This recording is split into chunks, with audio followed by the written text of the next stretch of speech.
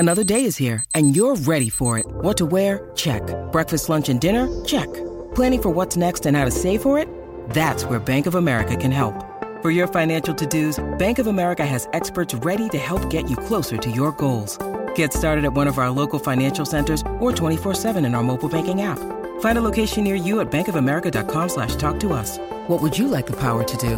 Mobile banking requires downloading the app and is only available for select devices. Message and data rates may apply. Bank of America N.A., member FDIC. 630 CHED Inside Sports with Reed Wilkins. Weekdays at 6 on 630 CHED.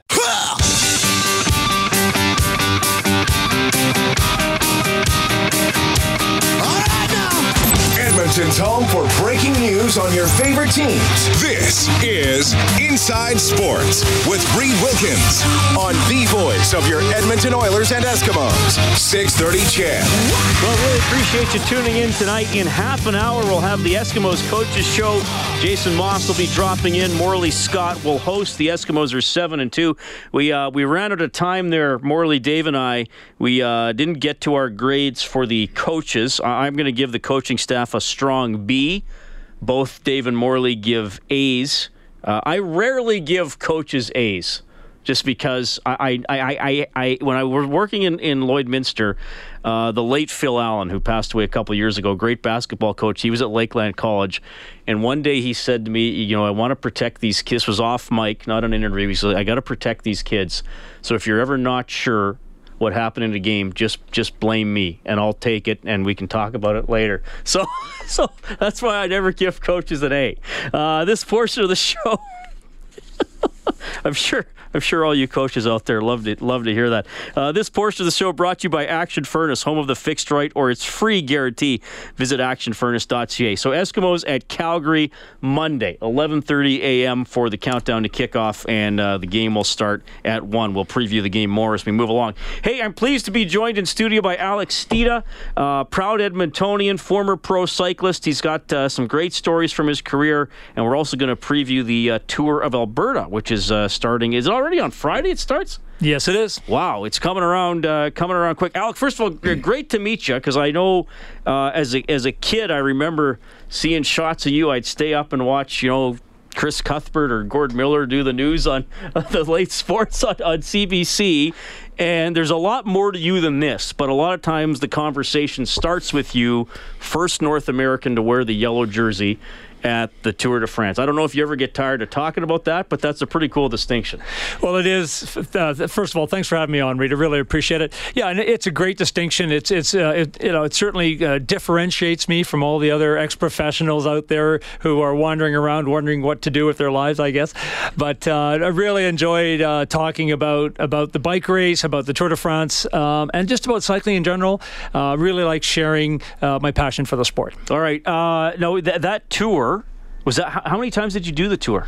I did the Tour de France just once. And what stage in the race did you have the lead? It was the first road stage after the prologue. So there's a 4 kilometer, and that year was a 4 kilometer test, and I did really well. I was 16th out of 200 guys, mostly because of my track cycling background, which and incidentally, I only started bike racing in 1977.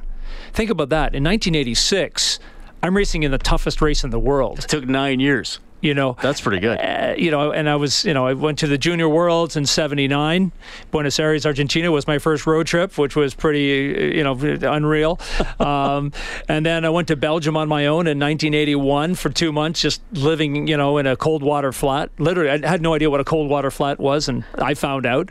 Yeah, no shower, etc. And then the Olympics came around, and it was time to train. And I realized that because of my hockey background growing up in Vancouver, I was better suited to race the short distance track races. Oh. So that's why I ended up going for the track events at the Olympics in 1984, represented Canada, which is really amazing, in Los Angeles. And then after that, turned pro. So I'd really been focused on these short distance track events up until 1984, 85, and now 86, I'm racing Tour de France. Jeez. Yeah. That's quite a transition. Did your training change? Did your mindset have to change? Like, your focus must have to change, if nothing else. Yeah, you really had to change the way you approached training. I mean, as you're still pedaling, and all the things, but it's a totally different environment. Track cycling is very short and intense efforts, maybe between two minutes and 4-minute efforts for training. And road cycling, you're out on the road for 6 hours. And you might be doing 20-minute intervals to try to improve your endurance. But you're not worried so much about the sprint effort that you would do from track. But the best part is, because of my track cycling background, that speed in my legs always stayed with me as a road cyclist. Okay. So at the end of a road stage, I always had a good, what they call a turn of speed, and I was able to win a sprint at the end of a road stage. All right. Where'd you wind up finishing in that tour? Do you remember? Yeah, I was 136th, I believe, somewhere around there. I wasn't last. Well, you finished, right? Yeah. But it's funny, we talk about, as pro bikers, we talk about being on the results page. There's usually 2 pages of results. Okay. And once you fall off the first page of results, then you're on the second page, obviously, and then it's a race to the bottom. And it's some of the guys are trying to race to see who can finish last in the Tour de France that year. You're kidding me. No, I'm not kidding. No, it's just to be the Mr. Irrelevant in the NFL draft. Yeah, no. Well, actually, there's a bit of a prize given to the last rider and whatnot, and so there's guys trying to lose time, and it's not too serious, but it becomes kind of a fun way to try to keep going in the race. Yeah. How old were you when you stopped racing competitively, if you don't mind me asking? Yeah, 32. So, all right. So, I mean, that's the thing. You were getting old for a cyclist, and then you had a lot of life in front of you. What was the I love asking this question because I find I get some really interesting, sometimes even emotional responses.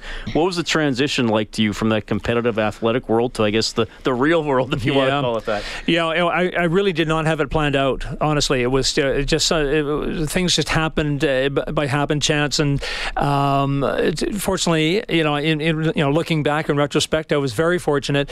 The sponsor I was racing for was a bicycle company out of Bellingham, Washington, called Soft Ride, and they recognized my ability to be a sales leader, and they said, why don't you come and work for us, move from Vancouver down to Bellingham, cross the border, and be our sales director.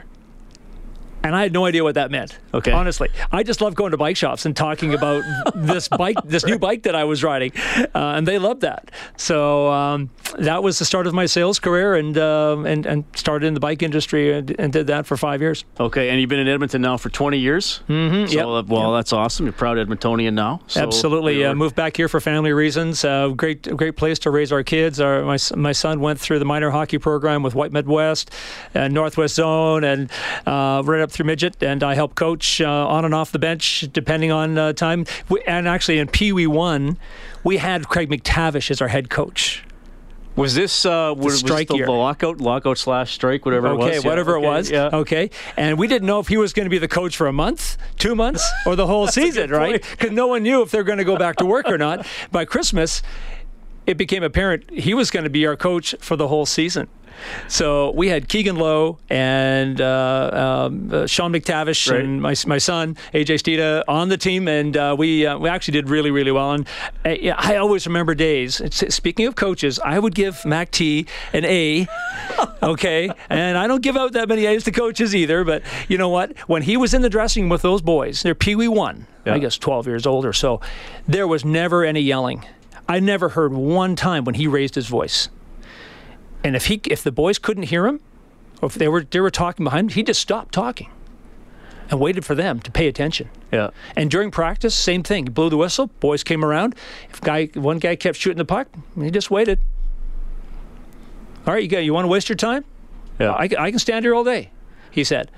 And it got the guy's attention. It was really, really impressive. Yeah, that's pretty cool. And I always say that's a big myth, that coaches go in there and kick garbage cans and knock over pop machines. Maybe once a year, some guys will do it for effect. Alex Steeda is joining us in studio, former pro cyclist. We're teeing up the Tour of Alberta, which I want to get to. Before we do that, though, Alex, I'm going to throw you this question, and I almost hate to do it this generally, but I think you're astute enough talking about the sport. You can probably give me the Coles Notes answer. And as you know, when a lot of people, casual sports fans, hear cycling, they think of Lance Armstrong, and then they think of doping, and then they think of a dirty sport. But what can you tell us about the state of cycling? Because certainly there's got to be more to it than that. Well, there certainly is, and it's a great question. I don't want to avoid it. It's a tough situation the sport has been in for the last 20-odd years, and when Lance was doping and winning his Tour de France, no one really wanted. We couldn't believe it because it was just happening so regularly and so systematically. Those of us inside the sport knew something was up, but we couldn't prove it. No one could prove it, so we weren't really saying anything. And Greg LeMond was saying a few words because I raced against him, and he was sort of really being skeptical and speaking out, but couldn't be proven. And of course, when everything came out, then it became obvious. Then yes, he had cheated and all these bad things happened. But all the other guys were doing stuff too to try to keep up, and it just became this arms race with the different doping products.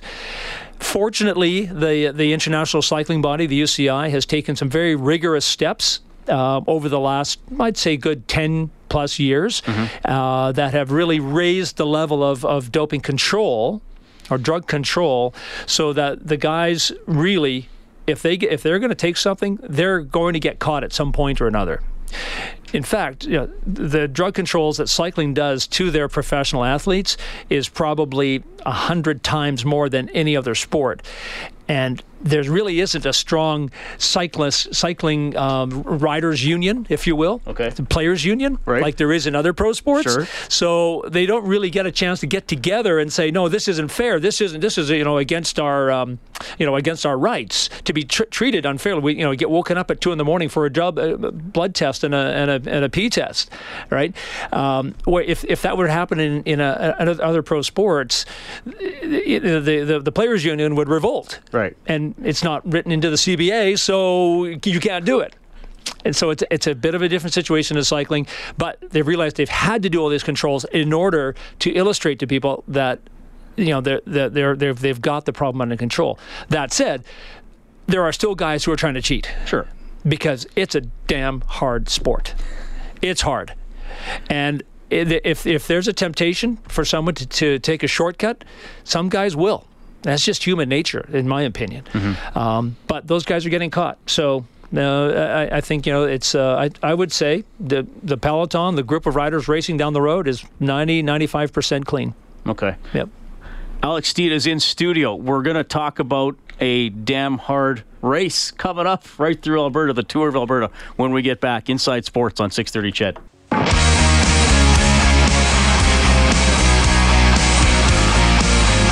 This is Mark Letestu from your Edmonton Oilers, and you're listening to Inside Sports with Reed Wilkins on Oilers Radio, 630 CHED.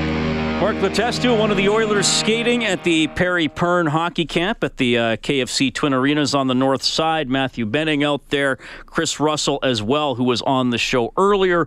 More on Russell on 630ched.com. My name is Reed Wilkins. It's 7:19. Thanks a lot for tuning in tonight. Alex Steeda joining us in studio. We were talking about his 1986 Tour de France, his pro cycling career, his transition into the real world, as we only half-jokingly called it, because I don't know if being a pro athlete in anything is reality necessarily. Yeah, you're living in a bubble. Let's be honest. You're living in a bubble.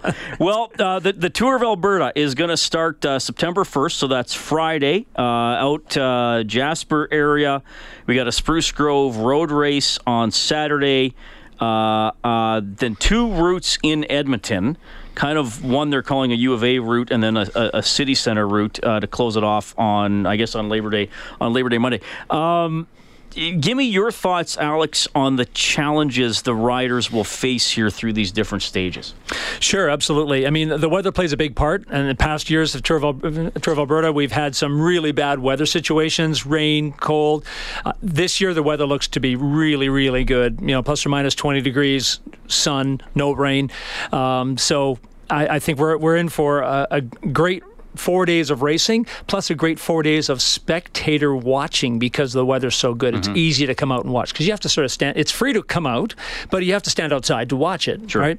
So the first stage, the Delta Airlines Stage 1 in Jasper, actually starts in Jasper and does 3 circuits out by Athabasca Falls, and then the finish is up on the Marmot Basin Climb. Oh, wow, okay. So 11 kilometers up the finish. So you're really testing the guys after 150K. They got to go the last 11 up. Right. And that's going to be very important for the riders for the overall lead of the race because there will be a lot of time gaps between riders going up a finishing climb like that. So that race is going to be critical for teams that are coming to race for the overall championship. Okay. Not necessarily come because some teams come here just to try to win individual stages, and they don't have to worry about maybe finishing up in the front on the climb. The second stage, also sponsored by Delta Airlines, starts and finishes in Spruce Grove. Okay, does one large lap in the county north of Spruce Grove, and then comes back into Spruce Grove for 3 short finishing 3-kilometer circuits. Oh, so that'd be great for spectators there. Right. Yeah. So we've designed the course, A, to give the riders their distance, but B, have the circuits at the finish so spectators who are there get to see the riders 3 times before the sprint finish. Nice, okay. Right? So that's on Saturday, September 2nd, sponsored by Delta Airlines. Stage 3 is Sunday, September 3rd, which is the Delta Hotels Kananaskis Lodge. Not to be confused with Delta Airlines, separate business, separate company. Delta Hotels, Kananaskis Lodge, and Ryan Pomeroy and his group have purchased the Kananaskis Lodge in Kananaskis, so they're keeping the Delta name. So that's why the name is dual there, and it starts just to the west of U of A in one of the communities there, and it will then do 11 laps of a circuit where the riders go down Grote Road, across the river, up Grote Road to 111th Avenue, do a U-turn, come back down Grote Road, up Grote Road, back into the community, and do that 11 times. Okay. So there's some climbing there, obviously. So there's some climbing, but not super steep climbs, but it'll be enough to take make the guys a little tired. But it's great for spectators because if you stand in one spot and they do 11 laps of an out and back circuit, you can see the riders 22 times. Oh, good point. Yeah. But the best thing to do is be at the start area, watch the start, and then go out on the course, walk or ride your bike along the course to watch the guys go up and down the hills at different parts, and then come back to the finish in time to watch the last few laps and watch them there. Okay. So all the start times, finish times are all at tourofalberta.ca. Okay. Really important. That's where everyone can go to get all the information. So, Monday, September 4th is the Ellis Dawn final stage in Churchill Square, start and finish in Churchill Square, and the race goes on a closed city circuit up and down the river valley. It uses Victoria Hill and the Grote Road Hill and Bellamy Hill. It's a really fun course. Again, go to the start, watch the start, and then wander around the course with your bicycle is probably the best way. Use some of the new bike lanes and access parts of the race to see the riders go by in different places. Yeah, Alex, sorry, I wish we had a little more time. We've got 2.5 minutes left. I got a couple for you here. What has been the key to this race making it to year 5? Because sometimes things like this start up, where Edmonton is a hockey community. Well, how has it been able to make it? Well, it's been a challenge. Honestly, it has been. I mean, we get about 30 million viewers around the world watching this race on TV. But we can't get a national TV broadcaster in Canada to cover the race. Right. Really frustrating. Now, fortunately, this year the Chorus Network will be broadcasting the event live on via web on the website, on the Chorus website. I'll be doing the color commentary, so that'll be a lot of fun. But without sponsors like ATB has become the prime sponsor of the event, and without ATB stepping up to be the prime sponsor, I don't think we would have been able to have the race last year or this year. So, chapeau, as we say, hats off to ATB, ATB Financial for really becoming part of the race. And they've embraced cycling as part of their culture inside ATB. So everywhere you go, people are wearing the ATB cycling clothing, and wherever they're going to do fitness things, they're wearing the ATB cycling clothing. It really has made an impact on their company culture. Well, it's great this is here. Certainly in Edmonton, an area we're lucky, basically 3 of the stages, right? And 2 in Edmonton, right in Spruce Grove. So a long weekend for people to check it out. These are the best pros in the world. Well, and that's what I was just going to say. I mean, you're going to see top caliber athletes being tested, endurance you day can after come day. and watch them for free. You can see them at the start warming up beside their trailers, beside their trucks. Ask for a water bottle. And maybe they'll give you one. Right. Maybe they'll sign it. But you can go right up to the players and talk to them. Could you do that at a CFL game? It'd be tough. Right? It'd be tough. Really tough. You have to have special access, right? Here you don't need to do that. It's really, really a unique opportunity. Alex, thanks for coming in. I hope we can do this again soon, okay? All right. Alex Stita, tourofalberta.ca for all the route maps and start times. And just some breaking news here. We were talking about Art Briles off the top of the show. Apparently now already let go by the Hamilton Tiger Cats, so they quickly changed their mind about that hire. Morley's up next with Eskimos head coach Jason Maas. Thanks for listening to Inside Sports. 630 CHED Inside Sports with Reed Wilkins. Weekdays at 6 on 630 CHED.